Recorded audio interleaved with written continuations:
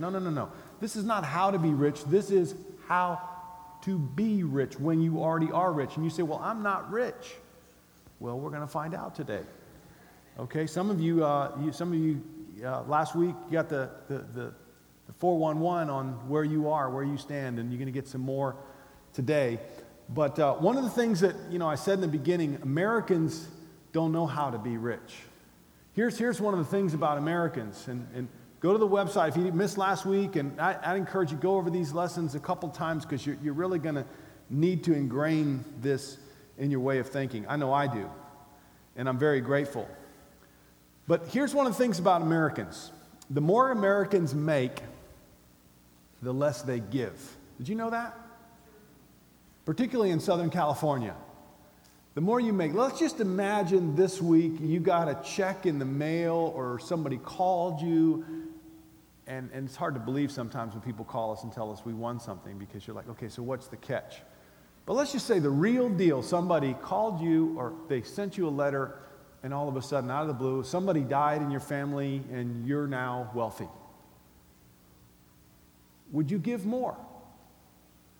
Now, the dollar amount might be more, but here's the thing that happens with Americans. They get too focused on the dollar amount and they don't think about the percentage of what they give. So in reality, people think they give more, but they give less. A lot less.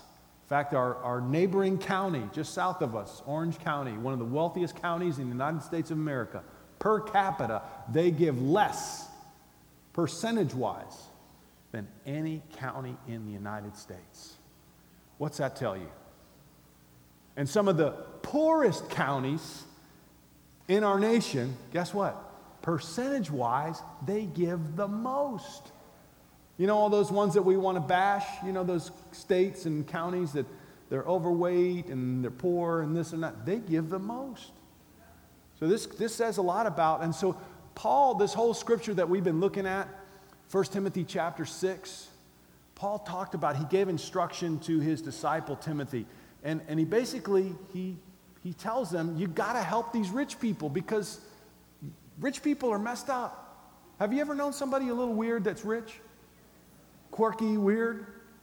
Rich people, they got issues. They got issues. And so here's the thing we've been talking about. Rich people have side effects. Being wealthy has side effects. The first one is rich people live in denial. Did you know that? They live in denial. How do we know that? Rich people live in denial because if you go up to them and you say, hey, you're rich. They say, no, I'm not.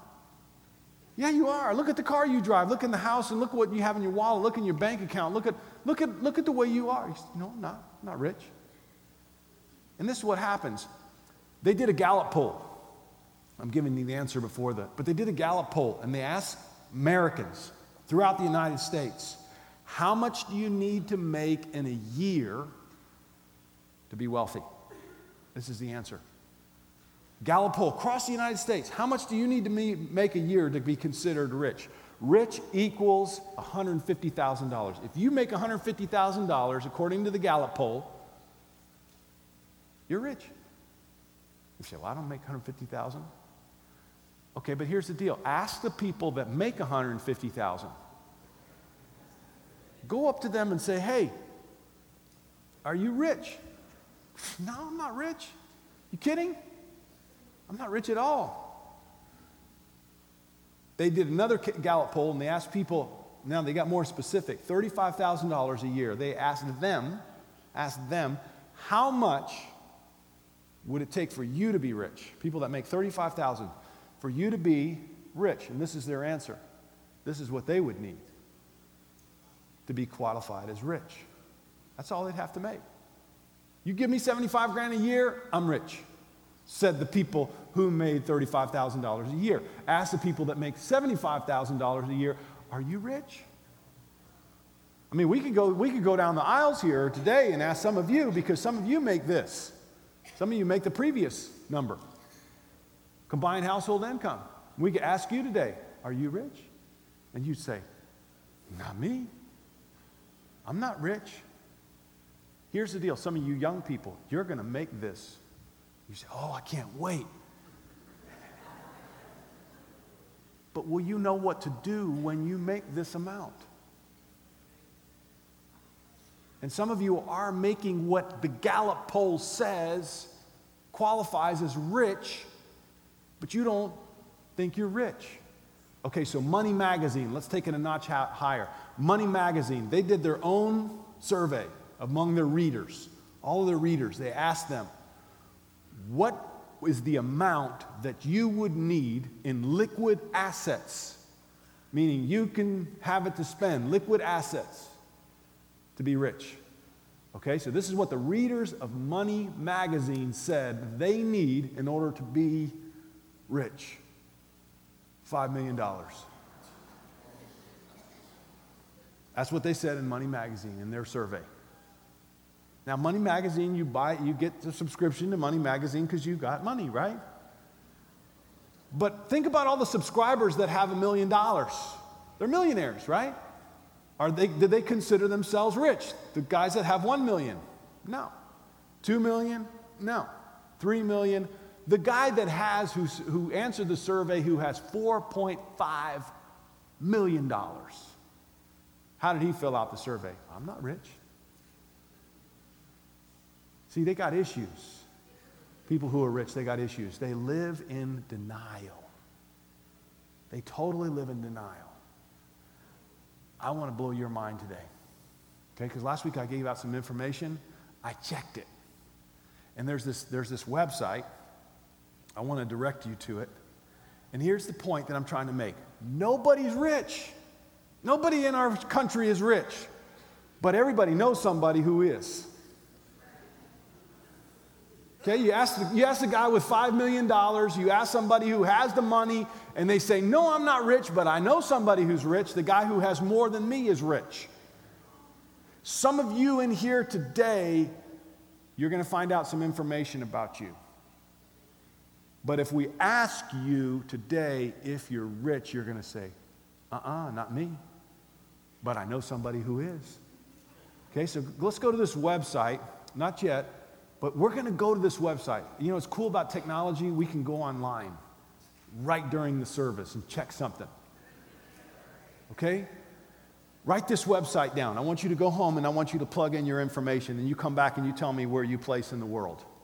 This gives you live input where you stand in the world. It's called globalrichlist.com. Global Rich List, and you can put in privately, nobody has to know. It's just you. And you can put in how much you make a year, and you can find out. Some of you can do it right here in the service. And you can find out where you stand. Okay, so Adrian, let's go online. Bring me up the page, flip us over, and we're going to do, this is the page here, globalrichlist.com, okay? And you can, don't put it in yet, but look, you can put in your income, your annual income, right here, or you can put in how much money you got in the bank. Okay, you can do either or. I like to put in how much you're making a year. So let's do the low ballers, all right? Let's just do the low ballers, $35,000 a year. Those people can't be rich. In Southern California, are you kidding me? So let's plug it in, $35,000, and then click the page. Now, here it goes. It'll scroll up. This is you. If you make $35,000 a year, this is you in the world. Here's where you fall in the percentile of the world's wealthiest people.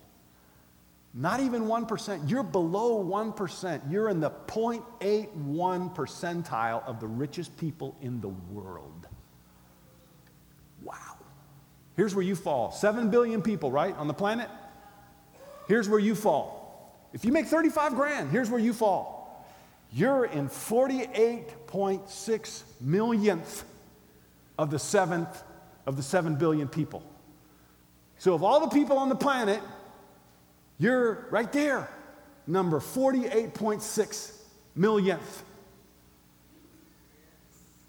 What's that tell you? Okay, what happened? Put it back, 35,000, okay, and then it goes, that's you. You're at the top. You're at the top. All right? And then scroll down. This is how much you make an hour. You're making $35,000 a year. You're making $18.23 an hour. That's what you make on average. Now, here's a reality check. People in Indonesia make 39 cents an hour. How does that compare what you make and what they make? Scroll down a little more. Okay, now they get the donation page. They want you to. There's something to that. Do you know how long it would take for them to earn what you make in 1 year in Indonesia? No, I'm sorry. Yeah, same worker. No, in Ghana. In Ghana. It would take him or her 218 years to make what you make in 1 year. Reality check, people. You are rich. You are rich. Scroll down one more time. This is a cool one I like. Coca-Cola drinkers out there. If you scroll down for me, will you, Adrian? Okay. How long would it take for you to earn enough money to buy Coca-Cola? $35,000 a year. It would take you less than 2 minutes. Bam. By the time I finish this point, you've earned enough money to buy Coca-Cola. How long would it take for someone in Ghana, a laborer in Ghana, to earn enough money to buy a can of Coca-Cola? It would take him 7 hours. All day, pretty much. Okay? And doctors. Okay, with the money you earn, you could pay the income of monthly salaries of 152 doctors in Kurdistan. This is real information, real-time information. It's not hyped up. You can verify it. This is a reality check. Okay, so go back to my presentation. Have some fun with this website, but listen, think about what the information it's telling you. 7 billion people. Where do you stand according to what you make? You say, well, I'm going through hard times financially. You ask yourself the question, why? Okay? All right, so first side effect of rich people, they live in denial. Are you rich? No, not me. Not me. Okay? Reality check. And we all do it. Number 2, rich people are plagued with discontentment. Plagued with discontentment. You want to know about rich people? Here's what rich people do. Rich people go into a perfectly good kitchen with countertops, a refrigerator, a stove, and an oven, all in working condition. All great, right? They go in and they rip it all out. They rip it out and they throw it away. And they put in the same kind of counter and refrigerator and stove and oven and microwave oven as they had before. Just a little newer and nicer. That's it. That's what rich people do. We don't know anybody that does that, do we? Here's another thing that rich people do. They go to their closet full of clothes, and they stand in front of a closet full of clothes, from this end to this end, full of clothes, shoes on the bottom. And they walk up and they stand in front of that closet and they go, I don't have any. Don't have anything to wear. Right? They're discontent. This is what rich people do. I know some rich women that have a lot of shoes. Okay, I don't want to pick on the ladies. We're all guilty. Okay, we're all guilty. But then they have a lot of shoes and they go out and buy more. And our whole economy is built on this mentality of discontentment all the time. And here's the point. When you feed an appetite, what happens to the appetite? It grows, it gets bigger. This is what happened with people. They get money, they're wealthy, they feed an appetite, and what happens? Is it enough to satisfy their appetite? No, it is not. If you starve an appetite, what happens? It shrinks. It shrinks. It gets smaller. You guys are smart. Okay? Incredibly smart. So this is one of the issues with rich people. Okay? That this is the things that they do. And in America, the more a person has, the more he or she wants. And there's this constant idea of upgrading. We'll throw stuff away just so we can or we'll give it away. It makes us feel so good. I'm giving it away. Why? So you can make room for more new stuff. Right?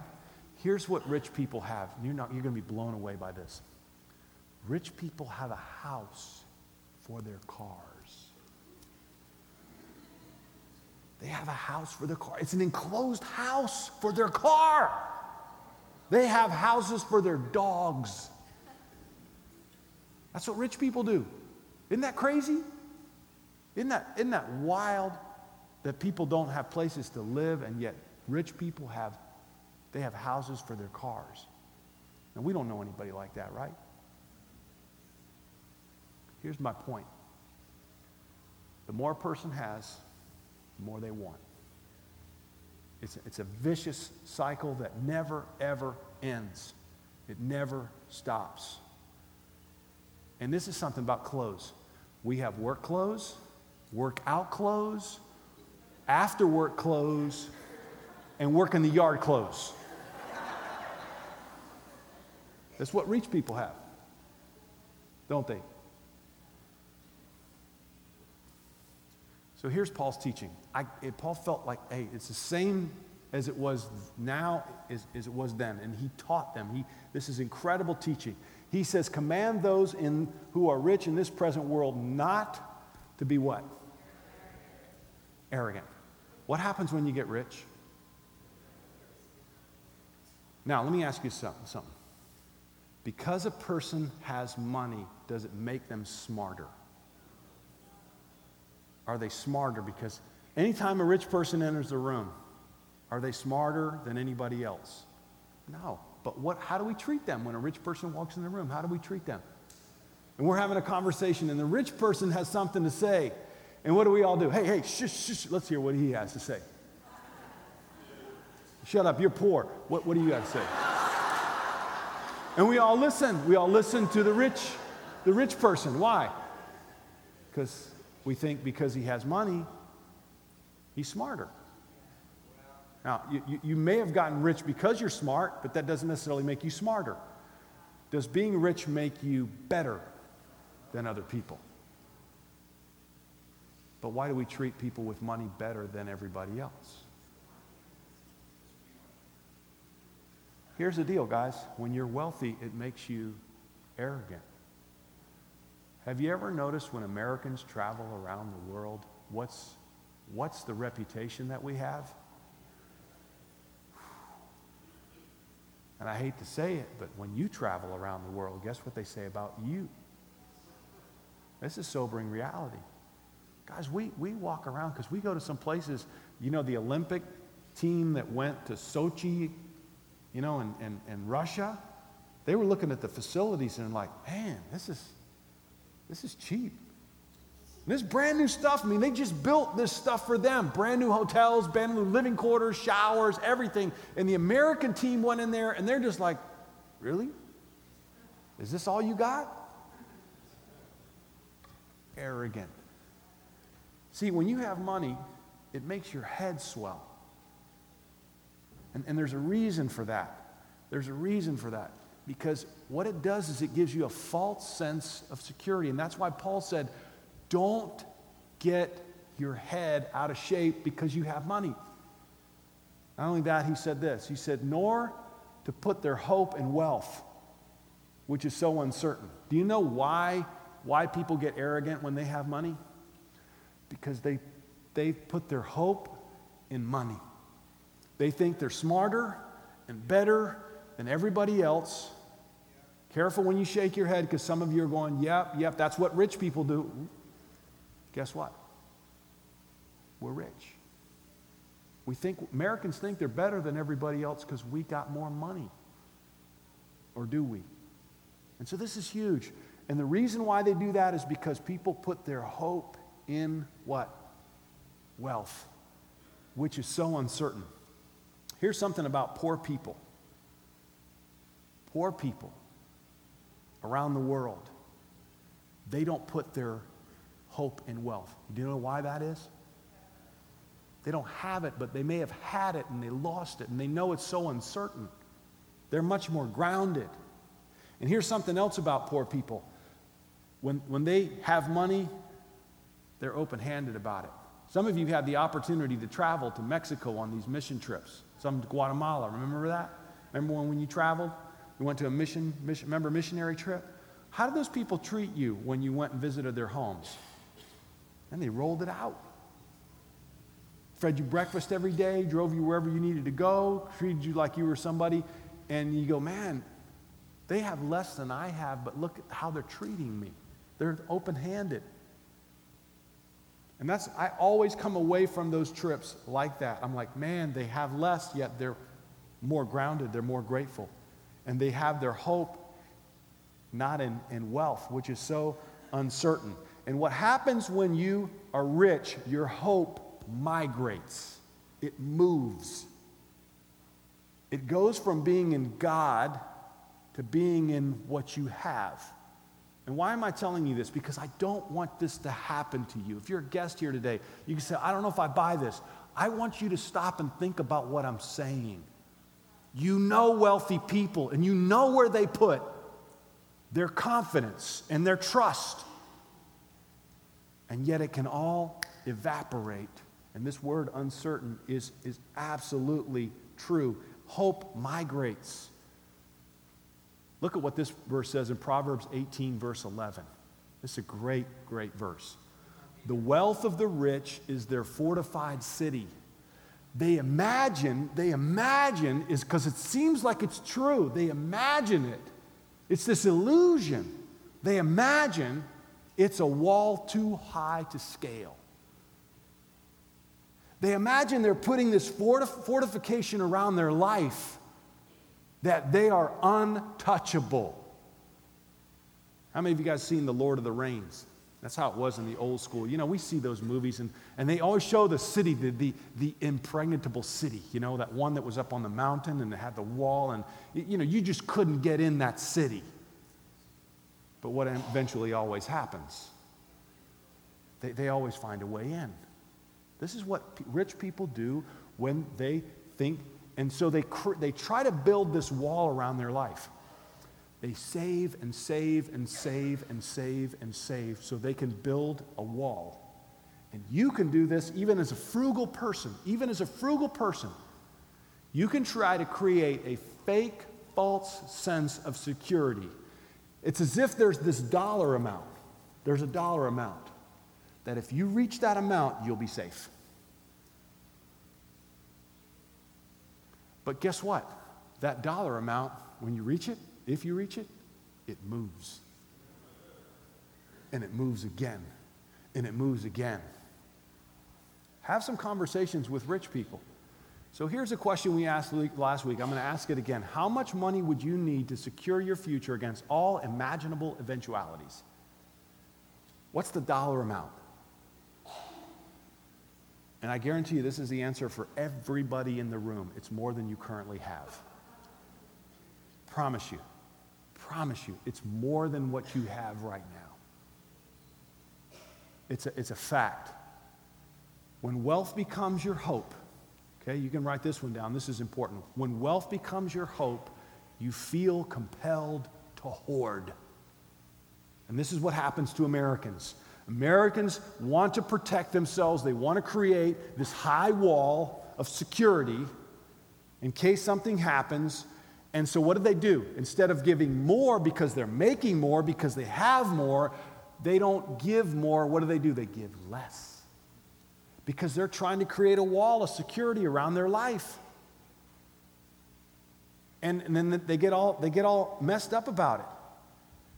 I want to share with you guys the very first billionaire, and he says it. He just comes out and says it. The very first billionaire in our country. Anybody know who he was?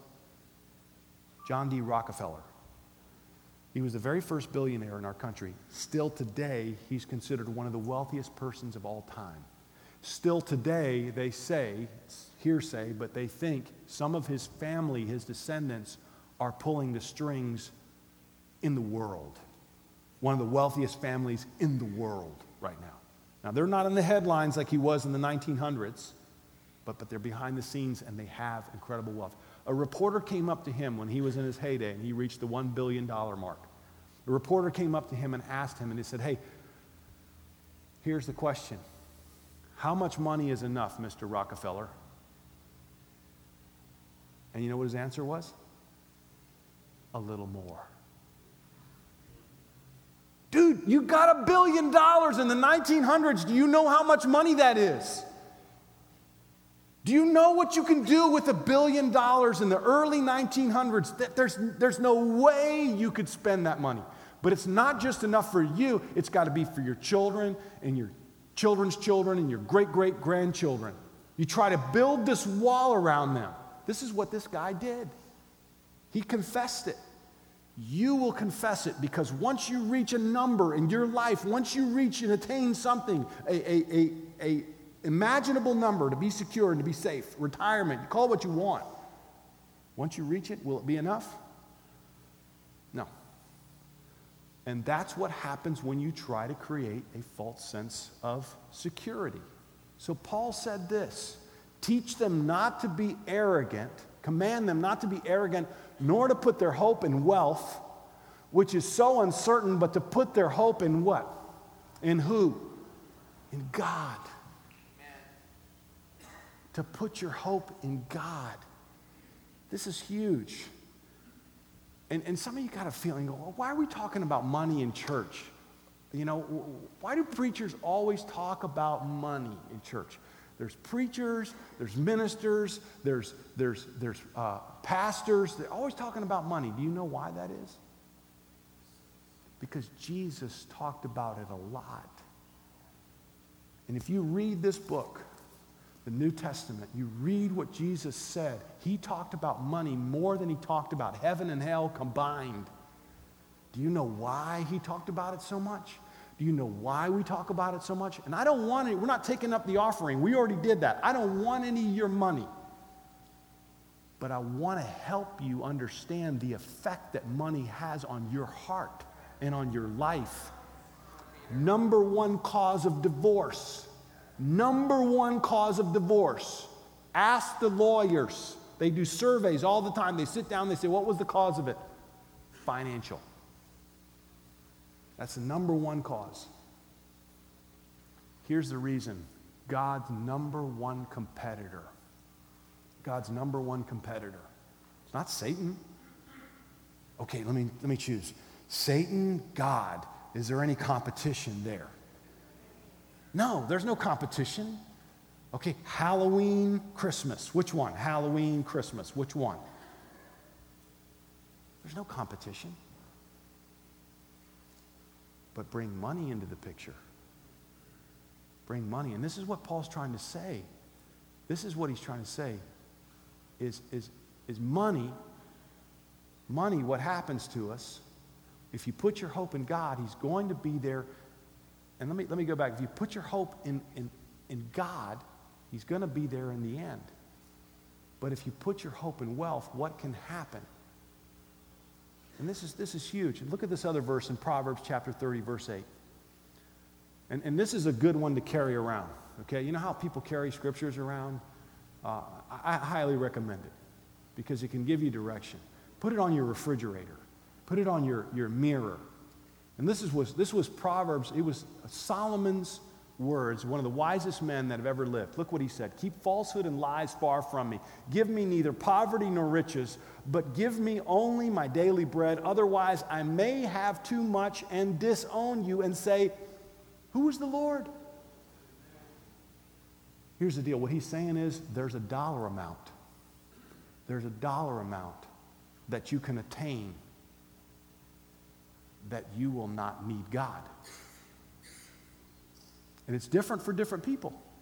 Once you reach that dollar amount, you'll say, what do I need God for? Who needs the Lord? And it's different from different people. Some of you may have already reached that number. You just don't know it. What do I need God for? There's where the arrogance comes in. You walk around, well, I don't know if I need to be at church on time, or I don't even know if I need to go this Sunday. I don't even know if I need to go to my small group. I don't even know if I need to read this. I'm going to read something else. I'm going to read Money Magazine because I need to take care of my finances. Right? It migrates. And this is a scary thing. So what's he saying? How much do you need? Just enough. Just enough. How much is that just enough? It's different for different people. But what the main thing is, God, please help me to learn and know how to be rich. That's the whole point of this series that we're doing. Help me to know. And next week, you do not want to miss next week because Paul's going to give us the secret. If you do make a lot of money, if you do have a lot of money, you don't have to say, oh, no, I don't want the money. You can embrace it and say, okay, God, thank you. You blessed my life. I accept it. But now I'm going to protect myself so that this money doesn't do this to me. Okay? You can do that. And so next week, don't miss next week because you're going to get the secret on how to be wealthy and not be rich, and know how to be rich and not let this happen to you. Here's two questions. Which of these two questions create stress and anxiety in your life right now? Is there a God? And do I have enough money? Now, I know some of you right now, this is the one right now. Okay? This is the one that's got you stressed out. This one doesn't stress you out. Okay? This one stresses you out. And if you're a guest here today, probably that. Now, let's change the scenario. Let's imagine, and some of you were in this place not too long ago. Let's imagine you're in the hospital now, hooked up to all those machines that you don't want to be hooked up to. And the prognosis is not good. Which of these two questions is more important? Then.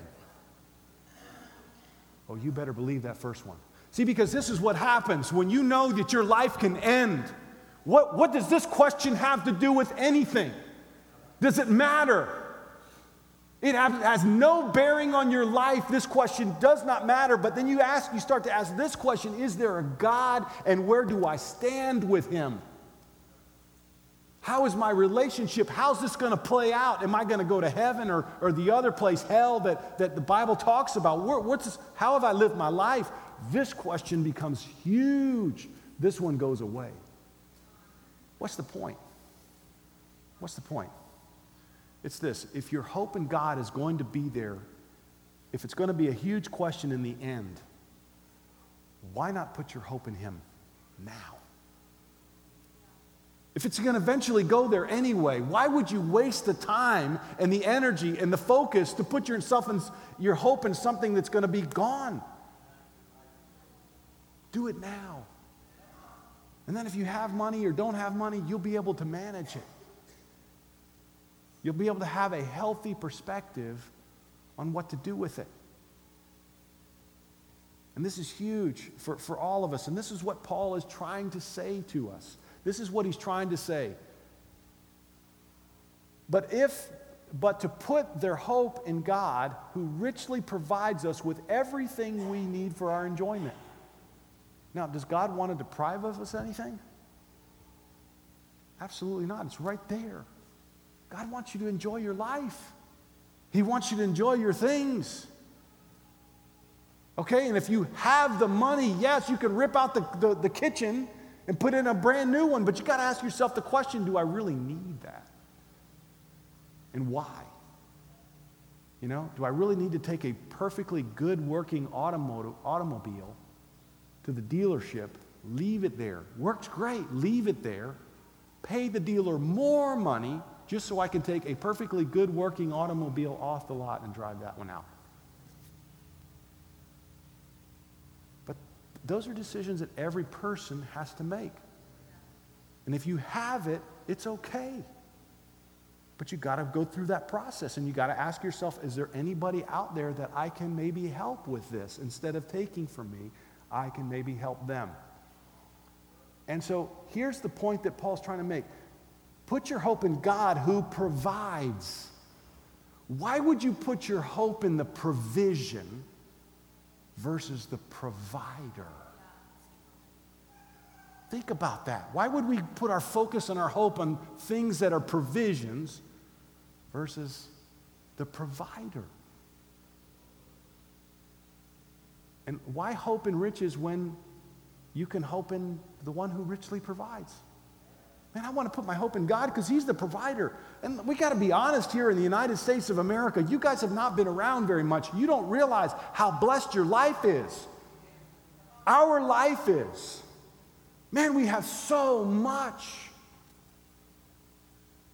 I mean, our garbage disposal in our house, we throw enough food away in that thing. It eats up all this food. We could feed a family with that garbage disposal, what it eats up.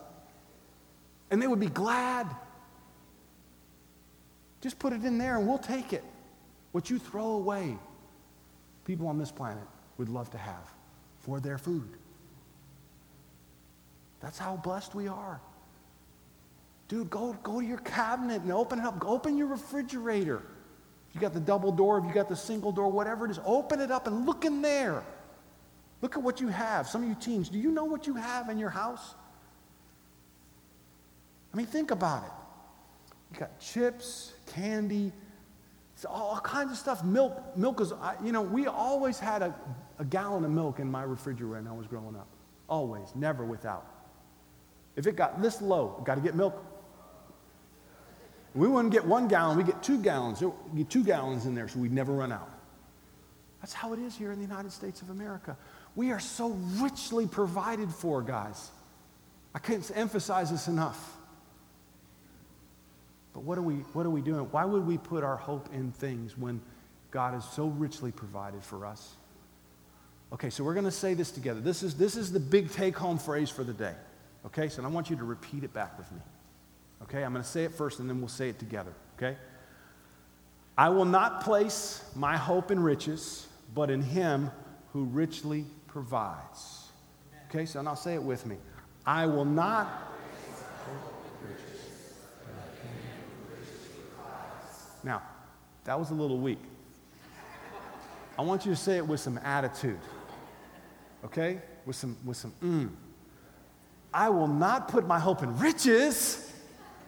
Really? Seriously, riches? How stupid is that? I will not put my hope in riches. Some of the women can go, riches. I will not put my hope in riches, but in him who richly provides. Now let's try it again with the attitude. Okay? I will not put my hope in riches, but in him who richly provides. I want you to repeat this verse to yourself. I carry this phrase, not this verse, but this phrase. I keep this phrase in my wallet. It's in there with the money. It's right there in the wallet. So I can, when I'm flipping the money out, okay, I will not put my hope in riches, but in him who richly provides. Do this week. And carry this around with you because it's always going to help you because some of you are going to be blessed. You're going to have a whole lot and you already have a whole lot. And you need to put your trust in God and not in those things. All right, so let's wrap it up. Let's do the summary. Okay, you ready? Let's do the summary. Don't be arrogant. Some of you have to do an evaluation of your arrogance because you don't listen. You walk around like you got this. And things could change really fast. And I'll go ahead and be honest with some of you guys who are guests here today. You're arrogant. People say, hey, can we study the Bible? Can we get together and help you? No, I got this. I know what your agenda is in this church. You want to convert me. Listen, we don't want to convert you. We want to change your family and your life so you'll be blessed by God. And later you're going to thank us because your eternity is going to be in a much better place. Don't be arrogant. Be humble. Rich people are arrogant. Number 2, don't put your hope in wealth. Don't put your hope in wealth because it can be gone. It's okay to be wealthy, but don't put your hope in it. Okay? And then number 3, put your hope in God. How do you know if somebody puts their hope in God? they're vested in God. They're at church on time. They're volunteering at church. They're doing things. They're reading the Bible in the morning because they know this is my hope. They have time in their schedule to invest in God, to pray, to be with Him. They have time to talk to people and be with people in their small group because they realize this is so important. This is where my hope is. He is my hope. He is my priority, not all that other stuff. And as I said before, study the Bible. If you're here, guest here today, I want to encourage you to do our Bible studies with the person that invited you to come out. It's huge. It's huge. And then the last thing is come back next week. Next week, we're going to talk about the secret of how to avoid falling into the trap of being arrogant and not putting your hope in wealth. Paul's going to teach us exactly how to avoid that. Even if you reach John D. Rockefeller level wealth, you're going to know how to protect yourself and not allow it to happen. That's what we're going to talk about last week. And then, so this is the last question I want to ask you, and we're done. And then we're going to take the communion. Has your hope migrated? Has your hope migrated? Seriously. And some of you won't know this until maybe some things happen. And what happens is when you lose a job, your whole world comes apart. What's that tell you? Or you can't get a job when you get out of college. Or you can't get a job when you got let go. Some of you freak out. And I appreciate there's some members in our church here that they, a couple years back they were unemployed and they didn't freak out. They prayed, they persevered, and bam, they got another job. But they were heroic. They were great because they didn't freak out. They didn't lose it. Their hope was in God. It was hard. It was tough. A man's self-esteem goes down to the toilet when he doesn't have work. But you can demonstrate true faith in God when you know you're solid. All right, let's look at this last verse, and then we're going to take the communion. I love this verse because this is Paul expressing his faith in Jesus. He says, "For this reason I was shown mercy, so that in me, the worst of sinners," where did Paul see himself? Is there arrogance in this statement? Absolutely not. And it was true. He was a murderer of Christians. The worst of sinners, Christ Jesus might display his immense patience as an example for those who would believe in him and receive eternal life. So I want this, and there's another version of the NIV that says unlimited patience, immense patience. Is God generous with his patience and his mercy? What happens when you become rich, your hands go like this. Poor people's hands are like this. God is incredibly rich, and yet his hands are wide open. And by giving us his Son, he shows us immense generosity, unlimited generosity. Who do you want to be more like? God is so rich and generous with us because he's given us the thing that we need the most. Not money, not provisions, not health, but the eternal thing, and that is forgiveness. Because at the end of your life, when it's all over and said and done, guess what's going to matter most? Not how much money you made, not how high on the scale of, wealthiest people in America. No, it's going to matter, where do you stand with God? And he took care of this for us if you walk and follow Jesus. So let's pray for the communion. Father, we thank you so much this morning for the privilege that we have to serve you, to be your children. And I pray, God, that this morning you will help us to reflect on Jesus and how much he was willing to give to us, how generous he is and was with us. I pray, Father, that you'll please bless this communion and bless our lives. I do pray, Father, that we will not put our hope in riches, but in you who richly provide for us. Thank you for providing Jesus for us. And we ask you, God, this morning that you'll bless this communion. Forgive us, God, for being arrogant. Forgive us, Father, for putting our hope in the wrong places. We pray for a new start. We love you. Thank you. It's in Jesus' name we pray. Amen.